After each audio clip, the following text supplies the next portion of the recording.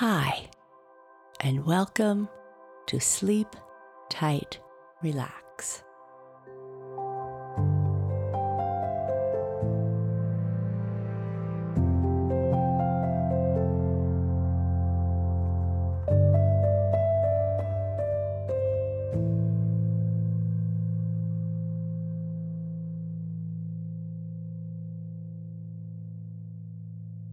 A short message for grown-ups. If you get value from our stories, please consider subscribing to Sleep Tight Premium. It's a bit like having a library full of bedtime stories at your fingertips.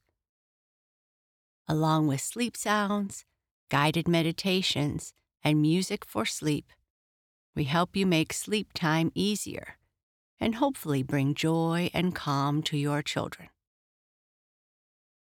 Visit sleeptightpremium.com to subscribe.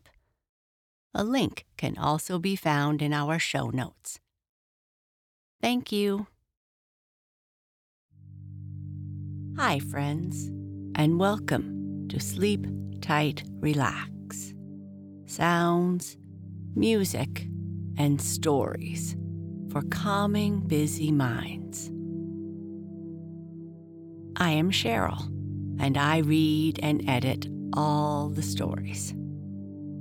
Production and sound design is by my husband, Clark. We hope that our simple mix of relaxation techniques, sounds, and stories provide a soft place for you and your family's day.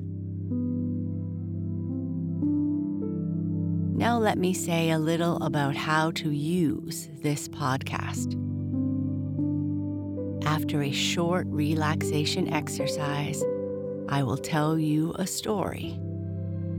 You just need to follow along with the sound of my voice, and before you know it, you should be in a deep sleep.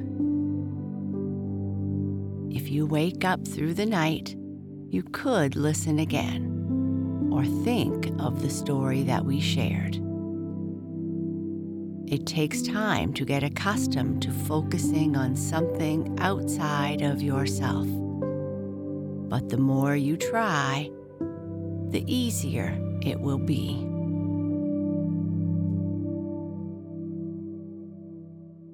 Before we continue with our story, let's first make sure you are cozy and comfortable. Turn off the lights, silence notifications.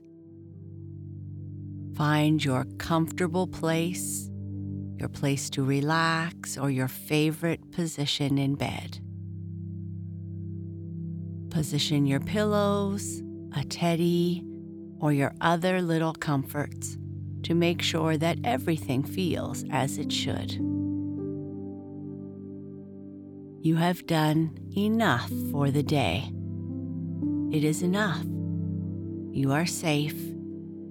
Now all that is left is rest.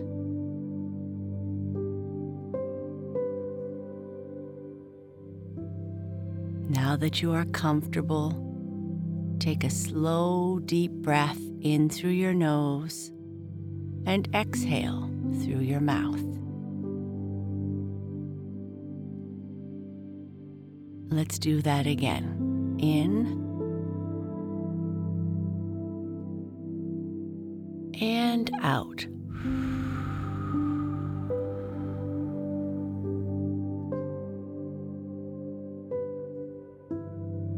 And in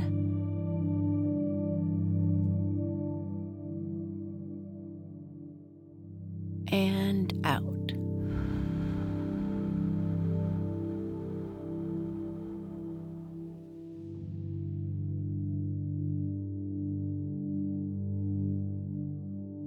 Great. In this episode, I am going to share part 7 of the Campfire Girls. In this episode, Henrietta comes to the house to talk about her cousin. And later, the girls hear a mysterious message on their radio. hope that you have a deep and restful sleep.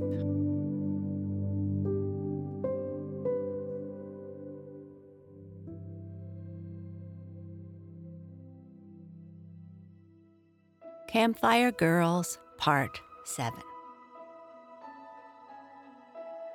"What is this?" Mr. Norwood asked, staring at his eager daughter. "Have I heard anything before about a girl being carried away?" "Why, don't you remember, Daddy, about Henrietta, who lives over in Dogtown, and her cousin Bertha, and how Bertha has disappeared, and Henrietta is the champion snake finder of all this region?" chuckled Mr. Norwood. "I certainly have a vivid remembrance of the snakes, at any rate." "Dear me," cried Mumsy, "this is all new to me. Where are the snakes, Jessie?" "Gone to where both good and bad snakes go," rejoined her husband. "Come, Jessie. It is evident I did not get all that you wanted to tell me the other evening. And it seems to me, if I remember rightly, you got so excited over your radio business before you were quite through that you forgot the snakes. I mean, forgot the girl you say was run away with." "Don't joke with her any more, Robert," advised Mumsy. "I can see she is in earnest." "Just listen here, Daddy Norwood," Jessie cried. "Perhaps you'll be glad to hear about Bertha. She is little Henrietta Haney's cousin, and Henrietta expected Bertha to come to see her where she lives with the Foleys in Dogtown. Well, the day that Bertha was expected, she didn't come. That was the day Amy and I first thought of building our radio, and when we were walking into town, we heard a girl in Dogtown Lane, so we ran in, and there was this girl being put into an automobile by two women." "What girl was this?" asked Mr. Norwood, quite in earnest now. "A girl you and Amy knew?" "We had never seen her before, Daddy, and I am not positive, of course, that she was Bertha, Henrietta's cousin. But Amy and I thought it might be. And now you tell about two women who want to keep a servant girl away from you. It might be the same girl." "It might indeed," admitted Mr. Norwood thoughtfully. "Tell me what the two women looked like. Describe them as well as you can." Jessie did so. She managed, even after this length of time, to remember many small things about the women who drove the big car and the fleshy one. Mr. Norwood exclaimed at last, "I should not be at all surprised if that were Martha Poole and Mrs. Bothwell. The descriptions in a general way fit them, and if it is so, the girl Jessie and Amy saw is surely the maid who worked for Mrs. Poole." "Oh, Robert, can it be possible, do you think?" cried his wife. "Not only possible, but probable," declared Robert Norwood. "Jessie, I am glad that you are so observant. I want you to get the little girl from Dogtown some day soon and let me talk with her. Perhaps she can tell me something about her cousin's looks that will clinch the matter. At least she can tell me her cousin's full name, I have no doubt." "It's Bertha for a first name," said Jessie eagerly, "and I suppose it was Haney, like Henrietta's." "The girl I am looking for is not named Haney, whatever her first name may be. Anyway, it is a chance, and I mean to get to the bottom of this if I can, Jessie. Let me see this little Henrietta who battles snakes with such admirable vigor." And he laughed. It was, however, no inconsiderable matter, as Jessie well understood.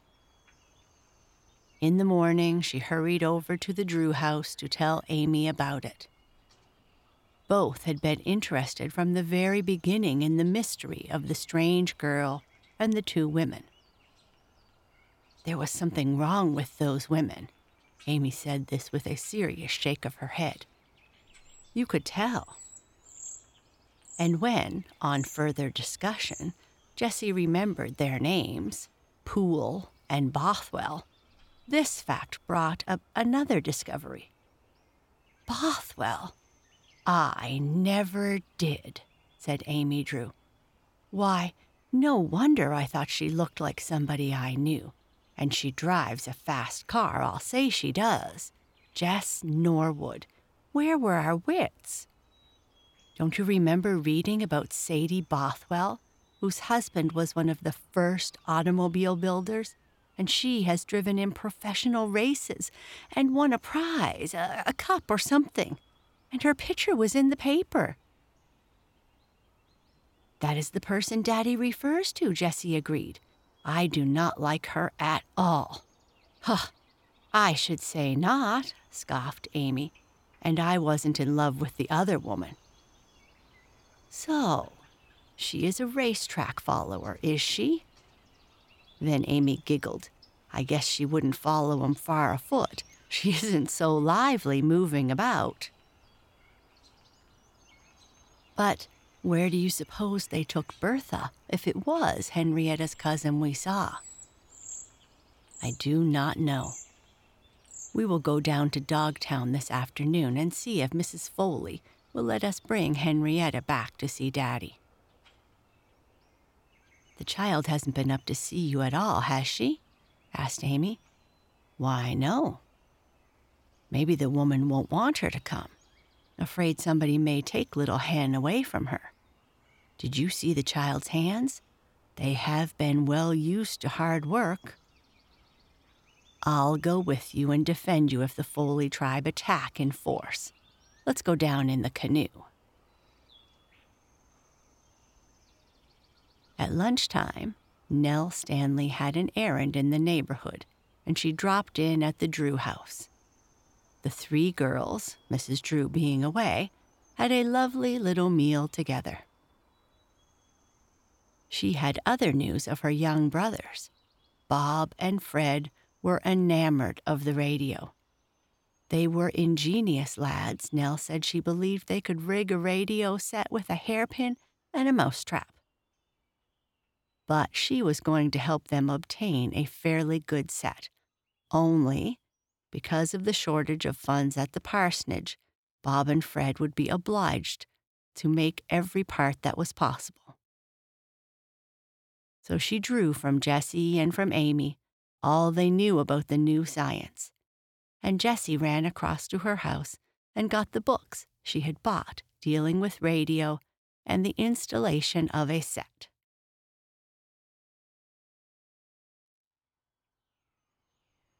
Jessie and Amy got into their outing clothes when Nell Stanley had gone and embarked upon the lake, paddling down to the landing at Dogtown.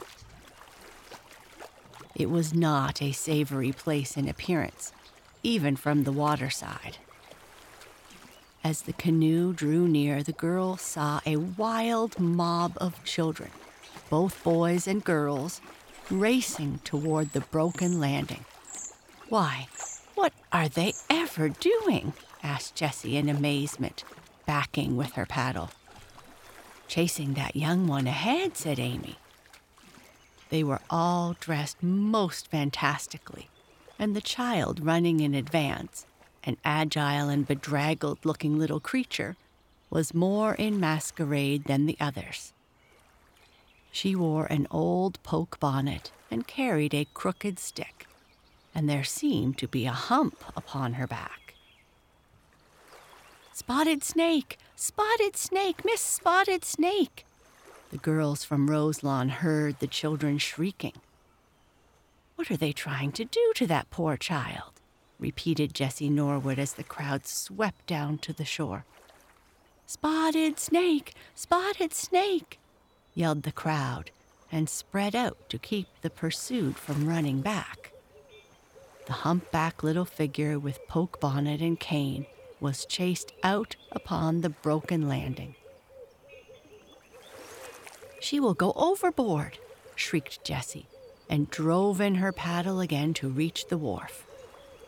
Amy, who was in the bow, steered off, but brought the side of the canoe skillfully against the rough planks. "What are they doing to you, child?" Amy cried.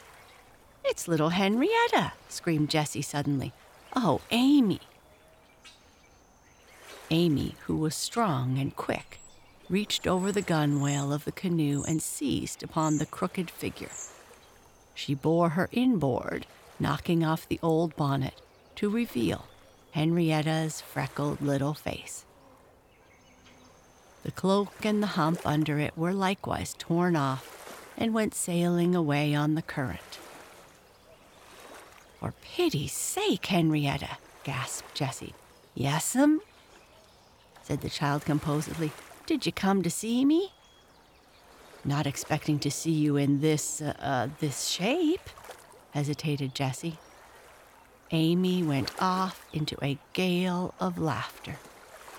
She could not speak for a minute. Jessie demanded, "Who are those children, Henrietta?" "Part Foleys, some Maguires, 2 Swansons, the Costello twins, and the Montmorency Shannon," was the literal reply. "What were they trying to do to you?" "Catch me?" said Henrietta composedly. "But they ain't ever done it yet. I always manage to get away. I'm cute, I am." "Spotted Snake?" murmured the amazed Jessie. "Yep, that's me, Spotted Snake. That's 'cause I'm so freckled. It's a great game." "I should say it was," marveled Jessie, and immediately Amy began to laugh again. "I don't see how you can, Amy," Jessie complained. "I think it is really terrible." "I don't mind it," said Henrietta complacently. "It keeps 'em busy and out from under their mother's feet. But they shriek and yell so." "That don't hurt 'em, and there's plenty of outdoors here to yell in. Where we moved from in town, folks complained of the Foleys because they made so much noise. But nobody ever complains here in Dogtown." As Amy said when she could keep from laughing, it was a great introduction to Henrietta's home. They went ashore, and Henrietta, who seemed to have a good deal of influence with the children, ordered 2 of the boys to watch the canoe and allow nobody to touch it. Then she proudly led the way to one of the largest and certainly the most run-down homes in Dogtown. Mrs. Foley, however, was a cheerful disappointment. She was, as Amy whispered, a bulgy person, but her calico wrapper was fairly clean, and although she sat down and took up her youngest to rock to sleep while she talked, being too busy a woman to waste any time visiting, she impressed the girls from Roselawn rather favorably. "That child is the best young one in the world," Mrs. Foley confessed, referring to Spotted Snake. "Sometimes I rant at her like a good one, but she saves me a good bit, and if ever a child earned her keep, Hen earns hers." Jessie asked about the missing cousin, Bertha. Bertha Blair? Yes, a good and capable girl. Was out at service when Hen's mother passed and left her to me. Something's wrong with Bertha, or she surely would have come here to see Hen before this. "Did Bertha Blair work for a woman named Poole?" Jessie asked. "That I couldn't tell you, miss. But you can take Hen up to see your father like you said you want to. The child's as sharp as a steel knife. Maybe she'll think of something that will put him on the trace of Bertha." So they took Spotted Snake away with them in the canoe, while the Dogtown gang shrieked farewells from the old landing. Henrietta had been dressed in a clean slip and the smartest hair ribbon she owned. But she had no shoes and stockings, those being considered unnecessary at Dogtown. I believe Nell could help us find something better for this child to wear," Amy observed with more thoughtfulness than she usually displayed. "What do you think, Jess? Folks are always giving the Stanleys half-worn clothes for little Sally, more than Sally can ever make use of. And Hen is just about Sally Stanley's size." "That might be arranged," agreed Jessie. "I guess you'd like to have a new dress, wouldn't you, Henrietta?" "Oh my, yes, I know just what I would like," sighed Henrietta, clasping her hands. "You've seen them cape suits that's come into fashion this year, ain't you? That's what I'd like." "My dear," gasped Amy explosively. "Don't mind going barefooted," said Henrietta, "but if I could have just one dress in style. I expect you two girls wear lots of stylish things when you ain't wearing sweaters and overall pants like you did the other day. I never had anything stylish in my life." Amy burst into delighted giggles, but Jessie said, "The poor little thing, there is a lot in that. How should we like to wear nothing but second-hand clothes?" "Hand-me-downs," giggled Amy, "but mind you, a Cape coat suit? Can you beat that?" "I saw pictures of him in a fashion book Mrs. McGuire sent for," went on Henrietta. "They are awfully taking."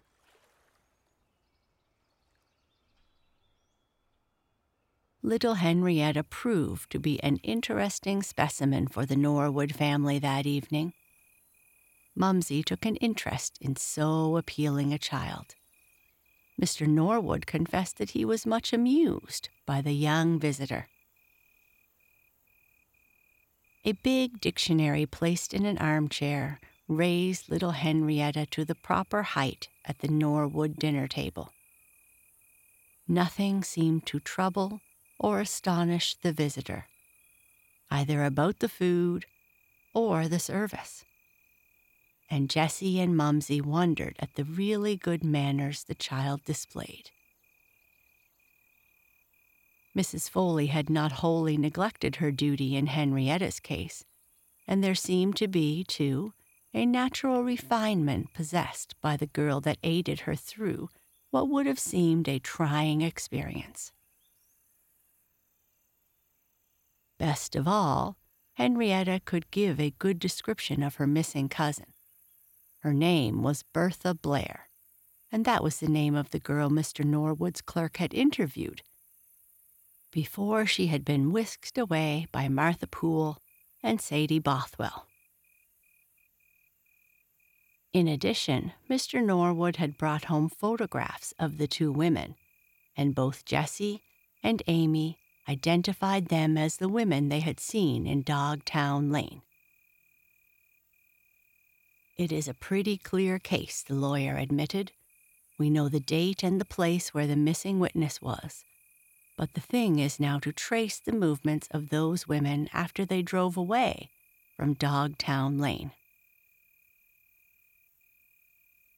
Nevertheless, he considered that every discovery, even a small one, was important.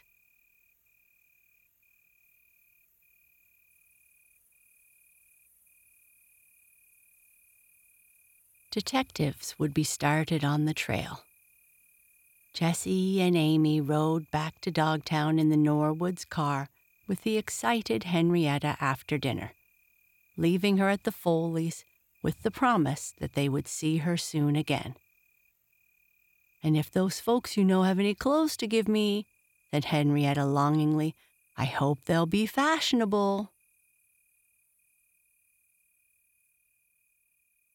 Derry and Bird were planning another trip on the Marigold, and so had little time to give to the girls of Roselawn.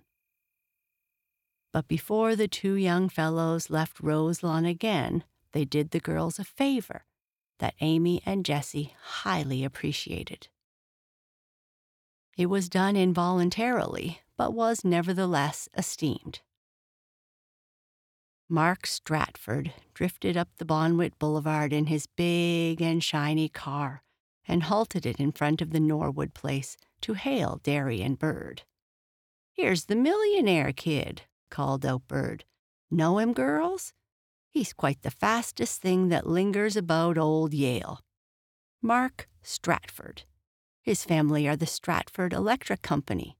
Oodles of money, but Mark is a patient soul."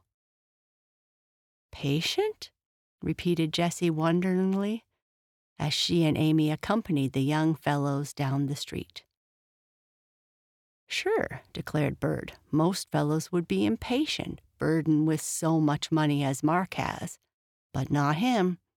He is doing his little best to spend his share."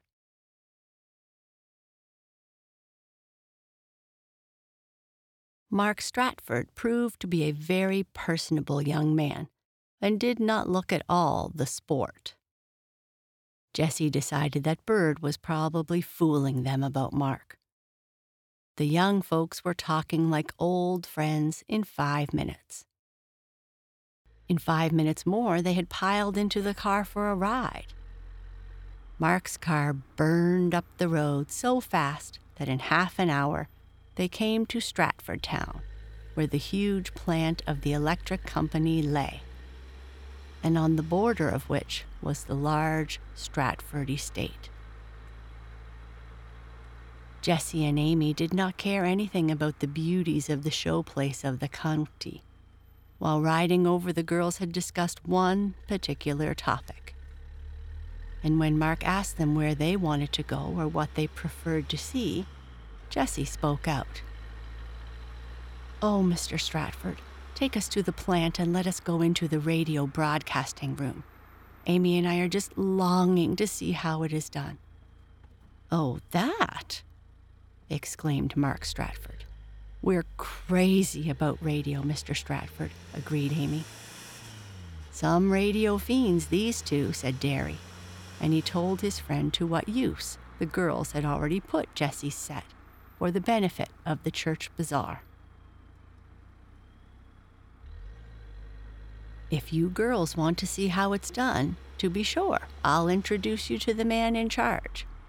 Wait till we drive around there." Stratford was as good as his word. It was a time in the afternoon when the electric company's matinee concert was being broadcasted. They went up in the passenger elevator in the main building of the plant to a sort of glassed-in roof garden. There were several rooms or compartments with glass partitions, soundproof, and hung with curtain to cut off any echo. The young people could stare through the windows and see the performers in front of the broadcasting sets. The girls looked at each other and clung tightly to each other's hand. "Oh, my," sighed Jessie. "If we could only get a chance to sing here," whispered Amy in return.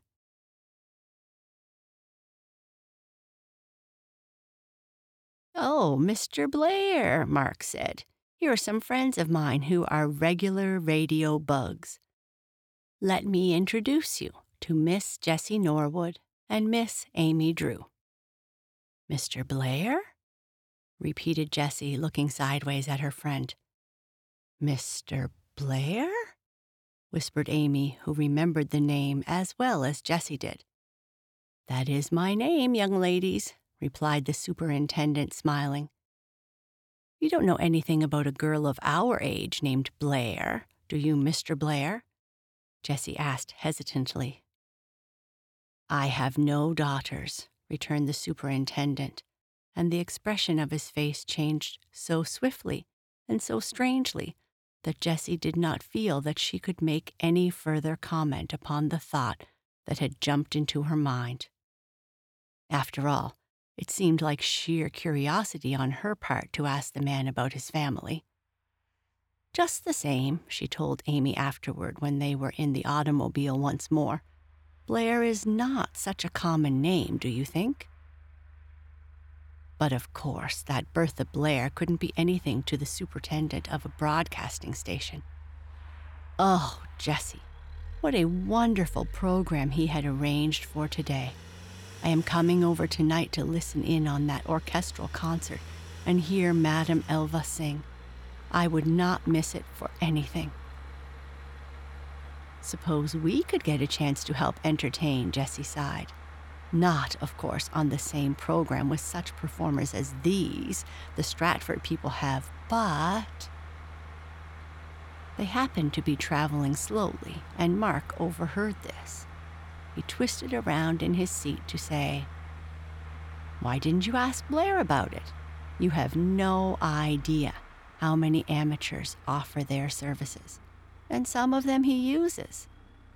"I'll say he does," grumbled Bird. "Some of the singers and others I have listened in on have been awful." "Well, I'll have you know that Jessie and I wouldn't sing if we couldn't sing well," Amy said with spirit. "Sure," agreed Bird, grinning. "Madame Elva wouldn't be a patch on you two girls singing The Morning Glories, Buns, or The Midnight Rolls." "Your taste in music is mighty poor, sure enough, Bird," commented Derry. "Jessie sings all right. She's got a voice like a bird, I know," chuckled Alling. "That is just the way I sing, like a bird." "I've heard of a bird called a crow," put in Mark Stratford, smiling on the two girl friends. Jessie thought he had a really nice smile. "That is what your voice sounds like, Alling. You couldn't make the Glee Club in 140 years. "Don't say a word," cried Bird. "I'll be a long time past singing before the end of that term. Aha! Here we are at Roselawn." They got out at the Norwood place, and the girls insisted upon Mark coming in to afternoon tea, which Amy and Jessie poured on the porch. The boys liked Mark Stratford, and they did not believe that he was anywhere near as sporty as Bird had intimated. The girls did not forget the concert they expected to enjoy that evening, but Derry and Bird left right after dinner for the moorings of the Marigold at City Island.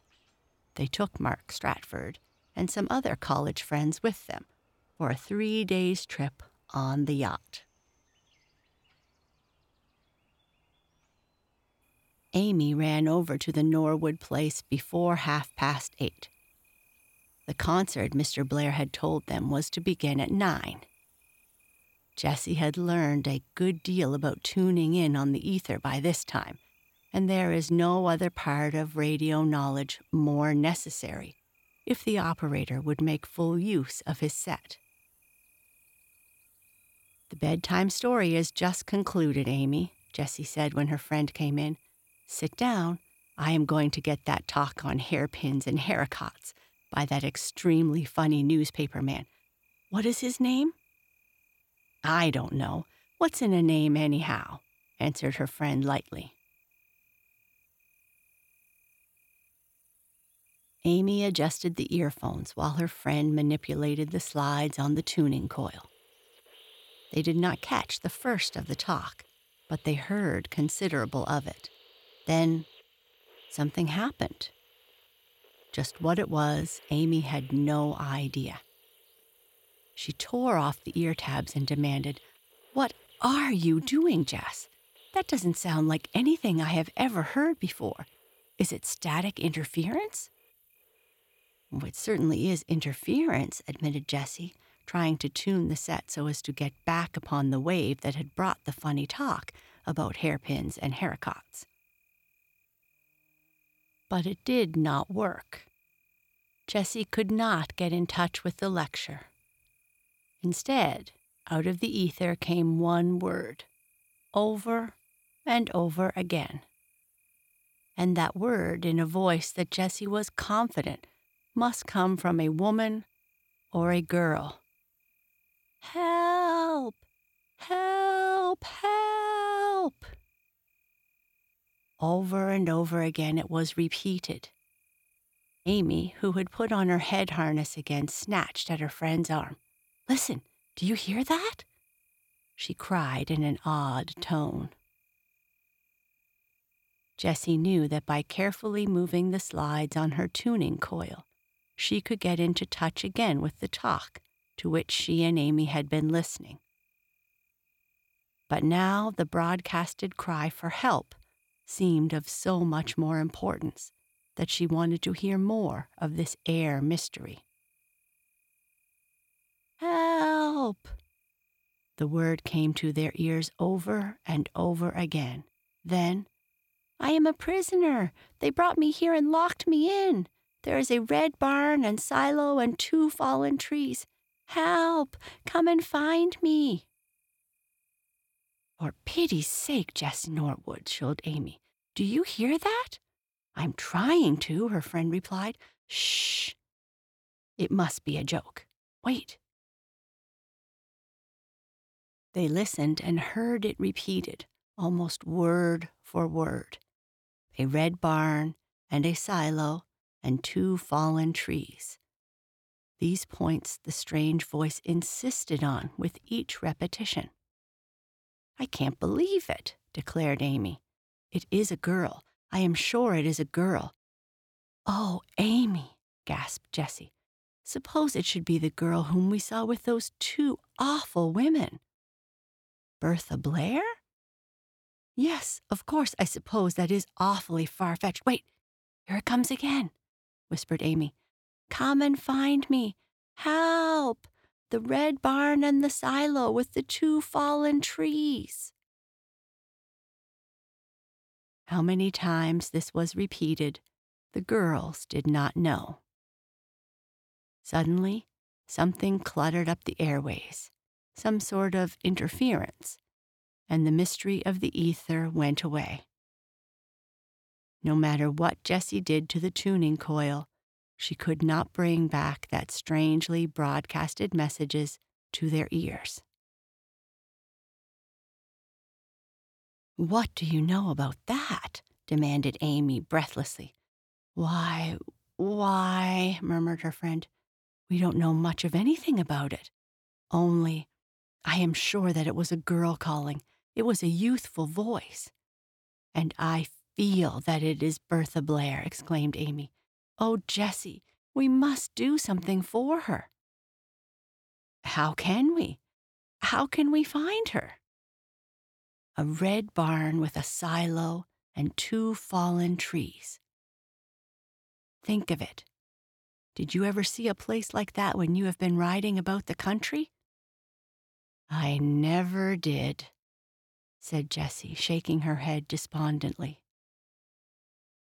"But there must be such a place. It surely is not a joke," said Amy, although at first she had thought it was a joke. "And there is another thing to mark, Jess." "What is that?" "The place where this girl is has a broadcasting station. You can't talk into a radio set like this. There has to be electric power and a generator and all that, such as Mark Stratford showed us there at Stratford Town." "Of course." "Then don't you think, Jessie, the fact that it is a broadcasting plant where the girl is must narrow the inquiry a good deal?" "How clever you are, dear," declared Jessie. "But a red barn with a silo and 2 fallen trees? Why, Amy, we don't know in which direction to look, whether to the north, south, east, or west." "No. I suppose—" "Oh, wait, Jess!" cried the excited Amy. "We don't really know where those women took the girl we saw. They drove out of the boulevard as fast as we could see them. But, do you remember? We met that Mrs. Bothwell again in the big French car that very evening, when we went to Parkville with Nell and the Brandons," Jessie said eagerly. "I remember she passed us. You pointed her out to me." "And she turned out of the very road we took to go to Parkville," said Amy with confidence. "I believe that red barn with the silo must be over beyond Parkville." "It might be so," admitted her friend thoughtfully. "I have never been through that section of the state, but Chapman knows every road, I guess. Doesn't your father know the roads, too?" "But Daddy and Mumsy have gone to Aunt Anne's in New York, and will not be back tonight," Jessie explained. "Anyhow, we couldn't go hunting around in the dark after this broadcasting station, whatever it is," Amy observed. "Of course not," her friend agreed, taking the harness off her head. "Come down to the telephone and I'll see if Chapman is in the garage." They ran downstairs, forgetting all about the radio concert they were to have heard, and Jessie called up the garage to which a private wire was strung. The chauffeur, who had served the Norwoods ever since they had had a car, answered Jessie's request quickly and appeared at the side door. Amy was just as eager as Jessie to cross-question the man about a red barn with a silo. He had to ask the girls to stop and begin all over again, and, "If you please, Miss Jessie," he added, widely a grin, "either let Miss Amy tell me or you tell me. I can't seem to get it right when you both talk." "Oh, I am so silly," announced Amy. "Go ahead, Jess. You tell him." So Jessie tried to put the case as plainly as possible. But from the look on Chapman's face, she knew that the chauffeur thought that this was rather a fantastic matter. "Why, Chapman," she cried, "you do not know much about the radio business, do you?" "Only what I have seen of it here, Miss Jessie. I heard the music over your wires, but I did not suppose that anybody could talk into the thing and other folks could hear like—" "Oh, you don't understand," Jessie interrupted. "No ordinary radio set broadcasts. It merely receives." As clearly as she could, she explained what sort of plant there must be from which the strange girl had sent out her cry for help. Of course, you understand the girl must have got a chance on the sly to speak into the broadcasting horn. Now, all the big broadcasting stations are registered with the government, and if secret ones are established, the government agents soon find them out. It might be, if the people who have this girl are the ones we think, they might have a plant for the sending out of information that is illegal. For instance, it might have some connection with racetrack gambling. One of the women is interested in racing, and the other in automobile contests. If the broadcasting plant is near a race course— "Now you give me an idea, Miss Jessie," said Chapman suddenly. "I remember a stock farm over behind Parkville where the barns are painted red, and there is a silo or two. Besides, it is near the Harame race course. I could drive over there in the morning if you want to go. Mr. Norwood wouldn't mind, I am sure." "Would you go, Amy?" Jessie asked hesitantly. "Sure, it's a chance, and I am awfully anxious now to find out what that mysterious voice means."